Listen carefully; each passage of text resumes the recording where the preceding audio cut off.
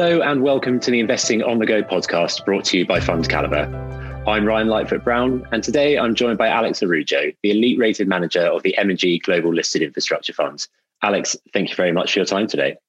Hi, Ryan. Good morning. Pleasure to be here. Now, your fund invests in three different types of infrastructure: the economic, social, and what you call evolving. If we could just go through each of those in turn, maybe a few examples to help bring that to life for our listeners. Firstly, what are the type of companies that are included onto the economic category? Right. Well, Ryan, this is the broadest exposure and in fact, the largest exposure in the fund. It's typically around 2/3 of the overall exposure of our strategy. And it spans three subsectors. So just to make things slightly more complicated, utilities businesses, energy infrastructure, and transportation infrastructure. So think of the sort of for lack of a better term, old economy or real economy type infrastructure assets. So within utilities, which is an extremely important area for us, you have everything from electricity generation to water to waste and recycling and so on. So an example there, and this is a global strategy, so perhaps I'll give you an example of a sort of a faraway business, which would be a company we invested in last year that's listed in Hong Kong called China Gas Holdings, which is involved in making connections and distributing natural gas within China to industrial and household users, which is actually quite an interesting decarbonization initiative because it displaces the use of coal. Within energy infrastructure, you can think of pipelines, for example, not energy production, not the production of energy products, but the transportation, storage, processing of these products. And then in transportation, it would be things like airports, toll roads, and public transit, for example. Okay, thank you. So what about the social category of infrastructure? Well, this is an area that's, of course, become extremely critical. It's quite apparent that they're critical assets for the functioning of society. And you can think of things like hospital infrastructure, municipal buildings, schools, fire and police stations, university accommodation, courthouses, things like that. So mainly government sponsored or government contracted building infrastructure that is critical for the functioning of society. And I think hospitals are a great example of this. And one of the reasons this is such an attractive area and is one of the more defensive areas of this portfolio is that even if this infrastructure isn't actually being used, so think of last year, for example, schools being closed, libraries being closed, and so on, the infrastructure owner in which we're invested still receives the contracted revenues, which tend to grow at roughly the rate of inflation. Sure, thank you. And then finally, maybe we can look at the evolving infrastructure. Is this sort of some of the new economy versus the old economy of the economic side? Yeah, in some ways it is, and it's quite an exciting area because, as you can imagine, it is structurally growing. And so, in the same way that last year, for example, and more recently, we've come to find social infrastructure quite critical. What about digital infrastructure? Everything that's required to function in a digital economy, to work from home, entertain ourselves from home, be connected to families and loved ones via video, and so on. So these are things like mobile phone towers, like data centers, without which the internet wouldn't exist, or even optical fiber networks.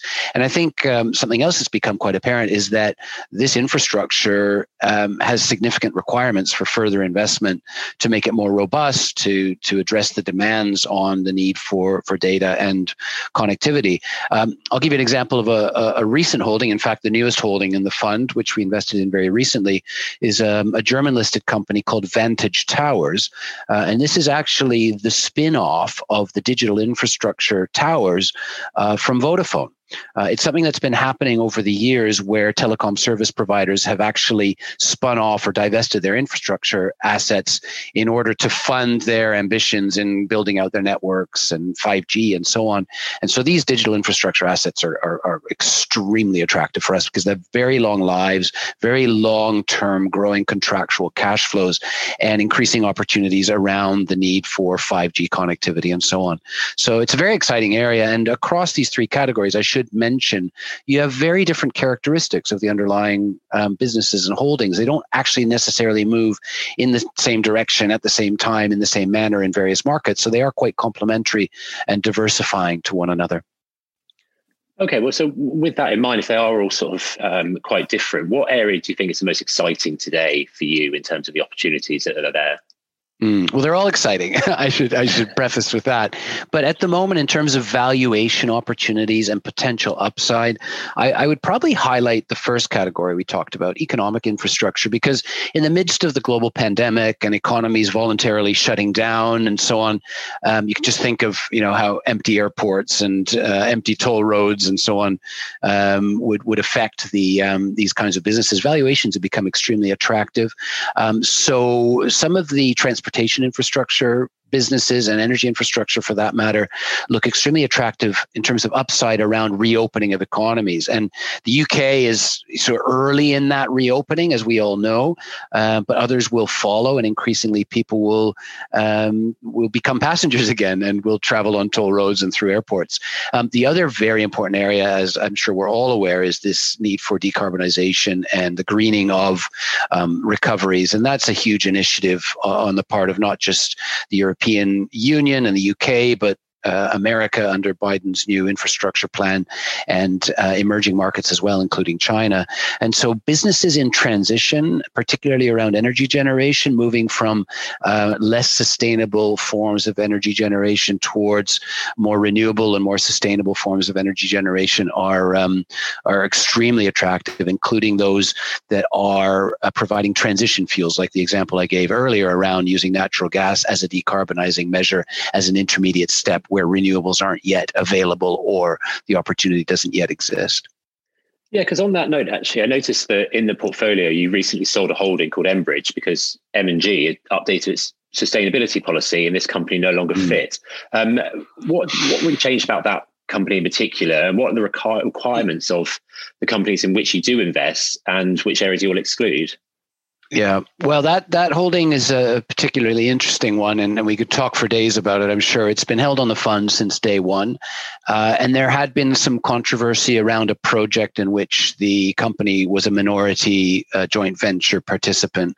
So unfortunately not in control of the processes, and we did initially go through a validation process to get that holding in the fund. We didn't feel like the company should be excluded at the time, and it was held for a little over 3 years.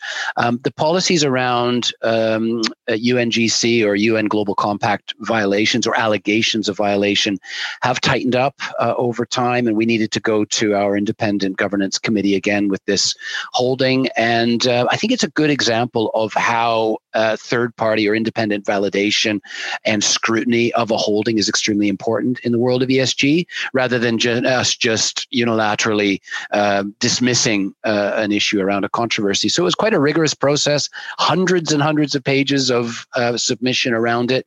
And we were, in fact, unsuccessful in defending its position in the portfolio as a result of a vote. We did get some votes in our favor, but in the end, it was determined that the violation or the alleged violation was serious enough that it should be divested for the time being. But that, of course, can change. And given the opportunity, again, we would invest in that business because we do believe it is a very high quality, well-governed, sustainable business. It's just that we had an internal debate around it, and it didn't go our way in this case. In terms of exclusions, just to your point, we exclude certain activities around sustainability considerations, and so we put some strict limits on coal-fired power, for example, and nuclear power. And we still have some little bits of exposure. Again, remember those transition businesses that are transitioning and are providing that huge opportunity. So we don't completely exclude, but we put some strict limits. And we also have some carbon intensity thresholds that we're very, very vigilant on. And so again, all of this steering to sustainability for economic reasons in order to avoid stranded asset risk, to avoid the loss of social license to operate, and therefore ensure the sustainability of the cash flows and preserve the capital for our investors. So there's a lot to it. It's quite an involved and intricate process. Okay, thank you.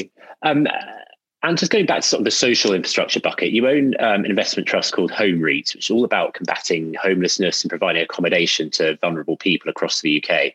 Doesn't strike me as an area that you usually associate with making money or being a sort of investment case. Though obviously it does add value to society.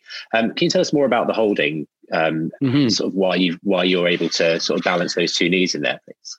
Yeah, well, it's an interesting one, and it's analogous to other areas of social infrastructure, such as hospitals, for example, where a government-sponsored provision of infrastructure and the services within them is a private and public sector partnership in many ways. So, if you think of a hospital, yes, the NHS provides the services inside those hospitals, but it's actually the infrastructure business or owner that actually owns the building and provides that building's availability to that service.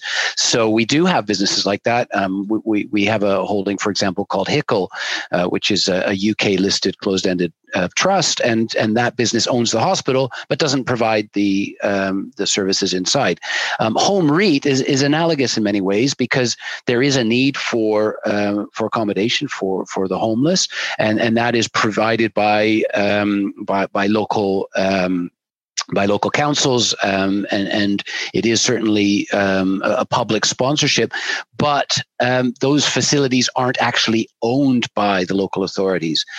So regardless, they have to pay somebody in the private sector to provide that accommodation, and then the services are then put forward by the local authority.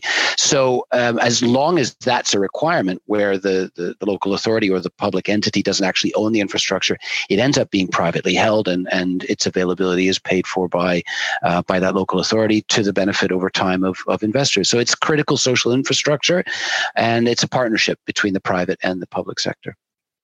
And so now just going to your portfolio as a whole, how do you sort of balance the need for some capital return as well as generating some income for your shareholders and for the fund? Can you just talk us through that, maybe with the difference in the sort of economic, social and evolving cases as well? Sure. Well, we are resolutely focused not on yield, but on the growth in the dividend stream, which itself comes from the growth in the cash flows that are backed by these physical infrastructure assets. So there is a common perception that infrastructure businesses are high yielding, and it's true. You can go and find high yielding, non-growing infrastructure assets and businesses, but that's not what we do. We happily take a slightly lower starting yield. It's still very generous. It's significantly higher than the global equity market at roughly 3.5% at the moment. But where we then get the capital return is by way of the growth in the underlying dividends, which we then translate into growing income to our own unit holders over time. So what you end up with is in the current environment, a starting yield of roughly 3.5%, and then growth in the income stream of between 5 and 10% over time, which basically turns into your capital return for a total expected return in the high single digits with lower volatility and lower drawdown than the broader equity market.